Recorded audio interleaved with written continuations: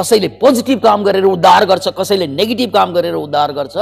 हुने बिउलाई माटोले जति छोपे पनि ऊ समाप्त हुँदैन, कालान्तरमा त निस्किहाल्छ। यो पनि गर, त्यो पनि गर, तिमीलाई चाहिने सबै कुरा अध्ययन गर। आ नो भद्रा क्रतव यन्तु विश्वत, ज्ञान चारैतिरबाट ममाथि वर्षौँ। Let noble thoughts come from all directions, सबैतिरबाट ममाथि ज्ञान वर्षौँ, ज्ञानको वर्षा होस्। त्यसको लागि स्वाध्याय,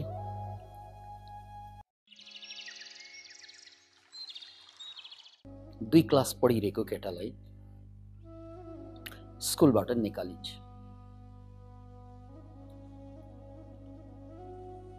आरोप थियो यो केटा पढ्न सक्दैन, बुझ्न सक्दैन, कामै लाग्दैन यो केटा। अतः स्कुलको टिचरले केटाको आमालाई चिठी लेख्छ, तपाईको छोरालाई तपाईँ आफै घरमा पढाउनुहोस्, हामी पढाउन सक्दैनौँ, किनकि यसको दिमाग छैन, यसलाई पढाउन सकिँदैन। र यस्तो दिमागै नभएको विद्यार्थी हाम्रो विद्यालयमा रह्यो भने अरूलाई पनि पढ्न जागर चल्दैन। त्यसकारण यसलाई घरैमा पढाउनु होला। चिठी लेख्छ र केटालाई जाऊ तिम्रो आमालाई यो चिठी दिऊ भनेर चिठी दिन्छ। आमा त छाँगोबाट खसे जस्तो हुन्छ। तर आमा अद्भुत आमा। मामु मामु चिठीमा के लेखेको रहेछ? बाबु चिठीमा त अद्भुत कुरा लेखेको रहेछ। अद्भुत कुरा कि तिम्रो प्रतिभा यति धेरै छ कि तिम्रो स्कुलका टिचरहरूलाई तिमीलाई पढाउने आँट आइरहेको छैन, किनकि तिमी उनीहरूभन्दा धेरै माथि विलक्षण प्रतिभाका छौ। त्यसकारण टिचरले लेखेको छ कि यस्तो प्रतिभावान बच्चाले आफै पढ्नुपर्छ, किनकि स्कुलमा पढियो भने स्कुलका सामान्य बच्चाहरूले जे जति सिक्छ त्यति मात्रै सिक्छ, तर प्रतिभावान बच्चाले धेरै सिक्न सक्छ। त्यसकारण बाबु तिम्रो प्रतिभाको अगाडि टिचरहरू डराए। अब तिमी आफै पढ्नु, म सहयोग गर्छु। Can you imagine it? टिचरले लेख्छ यो सबभन्दा काम नलाग्ने विद्यार्थी स्कुलमा नपठाऊ छोरालाई। त आमाले त्यो नेगेटिभ कुरालाई, त्यो टोटल अटर नेगेटिभ कुरालाई कम्प्लिटली पोजिटिभ व्याख्या गर्दिन्। Completely positive. आमाले गल्ती गरिन्, झुटो बोलिन्? नो,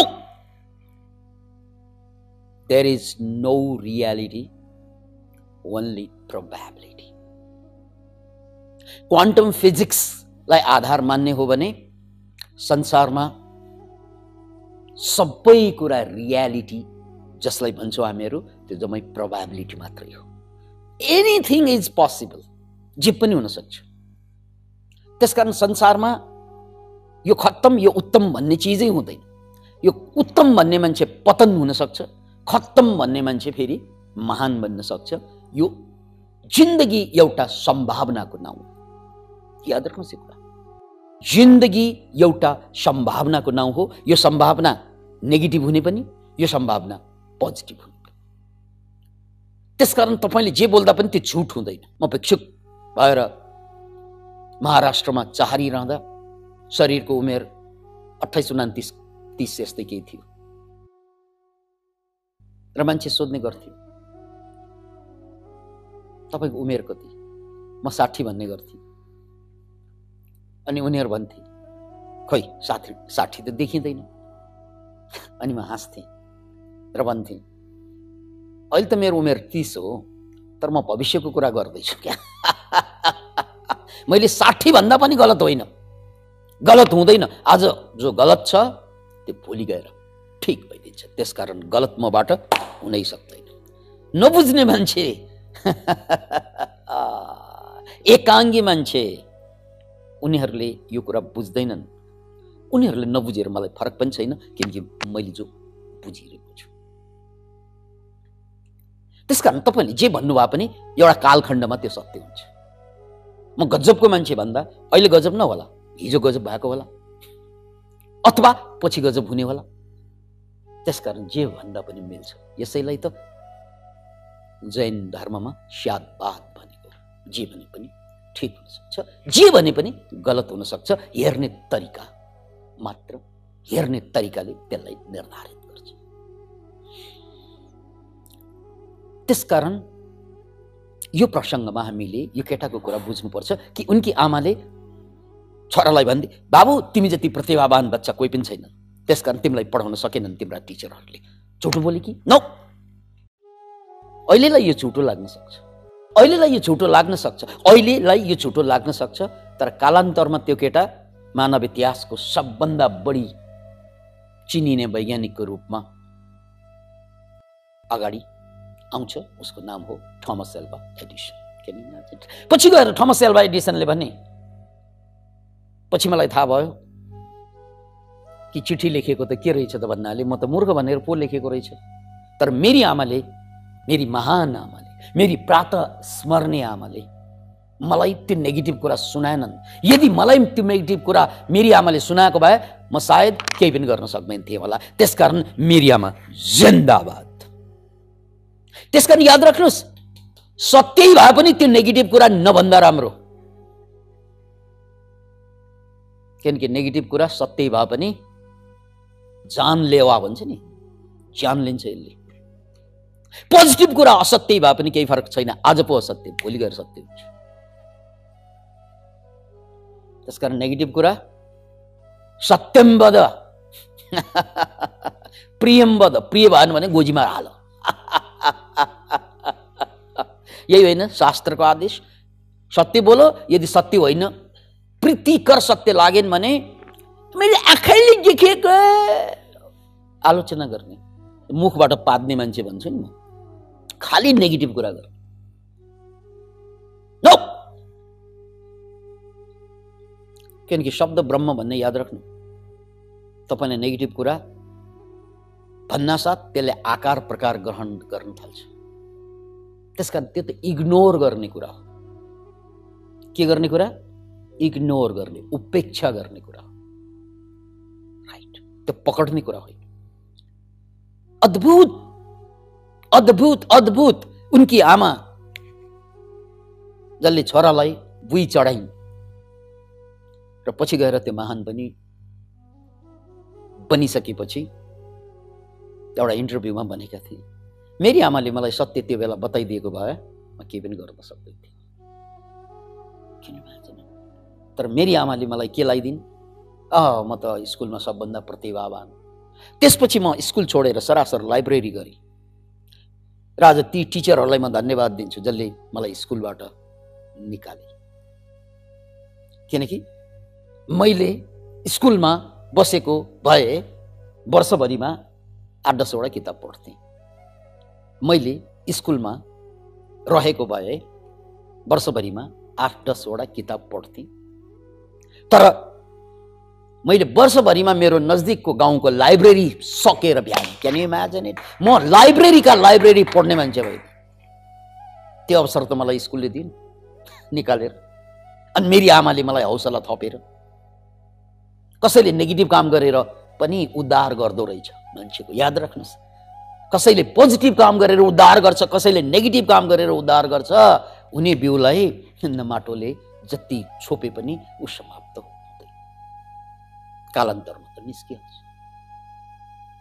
बस यो प्रसङ्ग मैले कोट्याउनुको कारण स्वाध्याय नै थियो। स्वाध्याय भनेको सेल्फ स्टडी। स्वाध्यायको एउटा अर्थ हो सेल्फ स्टडी। सो भनेको आफैले अध्ययन गर्नलाई स्वाध्याय भनिन्छ। पतञ्जलिको यही सूत्र हो, स्वाध्याय गर, स्वाध्याय गर, स्वाध्याय गर। किनकि अरूले व्याख्या गरेका कुरा, अरूले भनेका कुरा मात्रै सुन्यो भने त्यो उनीहरूको एङ्गल मात्रै तिमी टिप्छौ, उनीहरूको एङ्गल मात्रै बुझ्छौ अनि तिमी एकाङ्गी बन्छौ। कसैको एङ्गल, जस्तै बुद्धको एङ्गल, कृष्णको एङ्गल, जिजसको एङ्गल, मोहम्मदको एङ्गल, या कुनै वैज्ञानिकहरूको एंगल या कार्ल मार्क्सको एंगल, कसै न कसैको एंगल एकचोटि पकडेपछि ऊ जिन्दगी भर त्यसको गुलाम बनिन्छ। कोही मार्क्सवादको गुलाम बन्छ, कोही बुद्धिज्मको गुलाम बन्छ, कोही हिन्दुइज्मको गुलाम बन्छ, कोही कुनै गुरुको, कोही कुनै ओशोको गुलाम बनेर बसेको हुन्छ, कोही कृष्णमूर्तिको गुलाम बनेको हुन्छ, कोही विकासानन्दकै गुलाम बनिदिन्छ। यो गुलामीबाट आजाद नभएसम्म आत्मबोध हुँदैन र गुलामीबाट आजादीको लागि बहुश्रुत बन, बहुश्रुत आफैले अध्ययन गर, यो पनि गर त्यो पनि गर, तिमीलाई चाहिने सबै कुरा अध्ययन गर।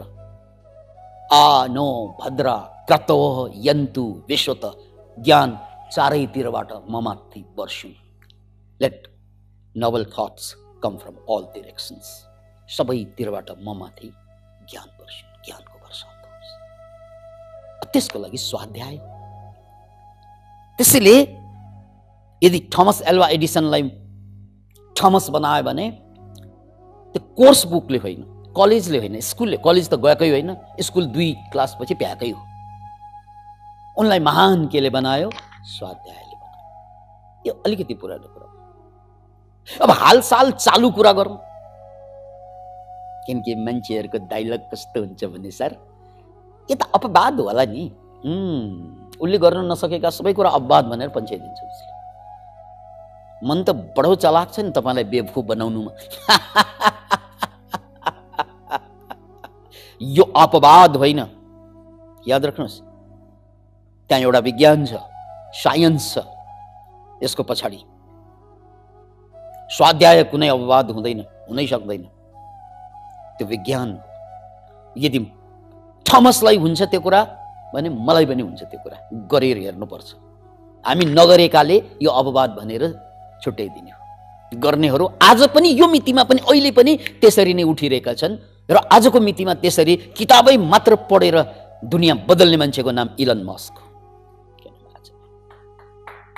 आज पनि, आजको मितिमा पनि इभन उनले रकेट रसियासँग किन्न खोजेका थिए, पैसा नपुगेर धेरै पैसा भएर आफैले पढे र त्यही स्वाध्यायबाट रकेटको निर्माण भयो, Falcon. Can you imagine it? त्यसैले आजको मितिमा पनि स्वाध्याय त्यति नै पावरफुल छ जति उनको जमानामा थियो। अब अन्तिम उदाहरण दिउँ कि संसारमा सबभन्दा बढी एउटै मान्छेले 1 लाख भन्दा बढी किताब पढ्यो भनेर एउटा रेकर्ड बनाएको भनेर प्रचार गरिएको छ। त्यो मान्छे हो ओशो रजनीश। जसले 1 लाख किताब पढ्नु भनेको त्यो स्वाध्याय नै हो। मान्छे धेरैको जिज्ञासा होला, प्रश्न होलान् कि ओशो जब बोल्छन् यति बढी रेफरेन्सहरू, यति बढी कुराहरू, यति बढी प्रसङ्गहरू कुनै पनि क्षेत्रको कसरी थाहा भएको होला उनलाई? स्वाध्याय, स्वाध्याय, स्वाध्याय। Can you imagine it? चाहे त ओशो रजनीशको नाम या थमस एल्वा एडिसनको नाम यो अपवाद होइन मैले भने नि, किन भन्नाले बिल गेट्स पनि त्यही हो। आजको मितिमा पनि बिल गेट्स चाहिँ सुत्न अगाडि पढिरहेकै हुन्छ, 1 घण्टा नपढिकन सुत्दै सुत्दै। त्यो स्वाध्याय नै हो। वारेन बफेटको कुरा गरौँ, यस्ता मान्छेहरू छन् जो आजका मितिमा सबभन्दा बढी धनी, सबभन्दा बढी सफल किन भयो त भन्नाले स्वाध्याय, स्वाध्याय, स्वाध्याय, स्वाध्याय। स्वाध्यायले तपाईलाई आजादी दिन्छ, अध्ययनले तपाईलाई गुलाम बनाइदिन्छ।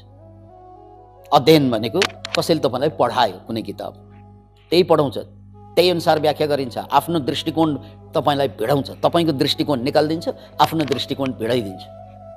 त्यसपछि हामी जिन्दगीभर ब्लिङ्कर राखेको कोडा जस्तै अनि दायाँमा हामी हेर्नै सक्दैन। र यसरी कसैको केही चिजको, कुनै धर्मको, वर्गको, सम्प्रदायको या कुनै गुरुको तपाई गुलाम भइदियो भने जिन्दगी भर गुलाम रहने मात्र होइन, अर्को जन्ममा पनि यही गुलामी मानसिकता लिएर जन्म लिन्छ। यो पो समस्या। यो जन्म त गयो गयो, अर्को जन्म पनि अछुटा रहँदैन यसबाट। किनकि त्यो तपाईँको मानसिकता गुलामी बोक्ने मानसिकता। अध्यात्मको सम्पूर्ण सार नै आजादी हो, जसलाई मुक्ति, मोक्ष नाम धेरै छ।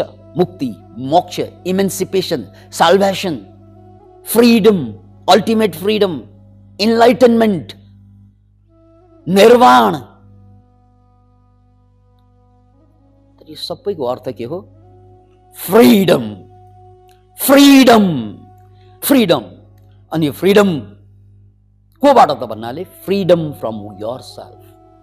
अरूबाट फ्रीडमको त अर्थै छैन। आफैबाट मुक्त पाउनु हो।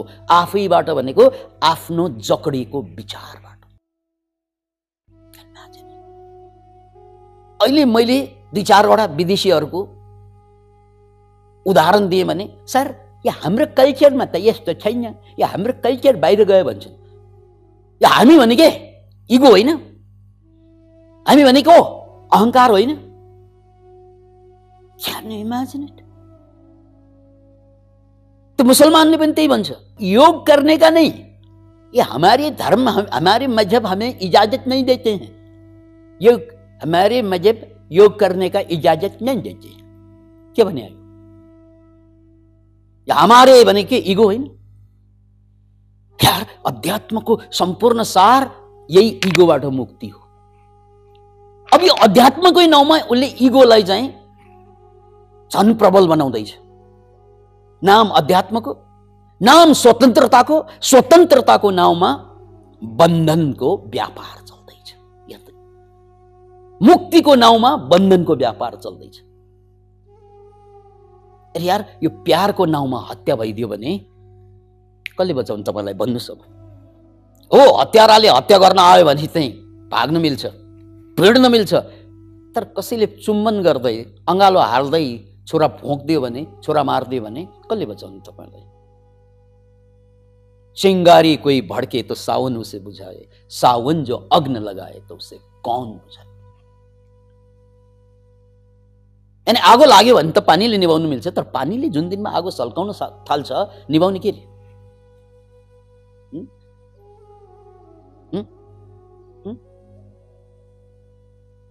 जब संसारका सबै कुराले तपाईलाई बन्धन दिन्छ, त्यो बन्धनको कारण तपाईँ पीडित, मानसिक रोगी भएर बाँच्न या मानसिक रूपमा पीडित भएर बाँच्न बाध्य हुन्छ, त्यो बेला तपाईलाई जोगाउने, बचाउने भनेको अध्यात्म हो। अब त्यो अध्यात्मले नै अध्यात्मको नाउँमा बन्धन दियो भने तपाईलाई जोगाउने को? बिस्तारै विकासन।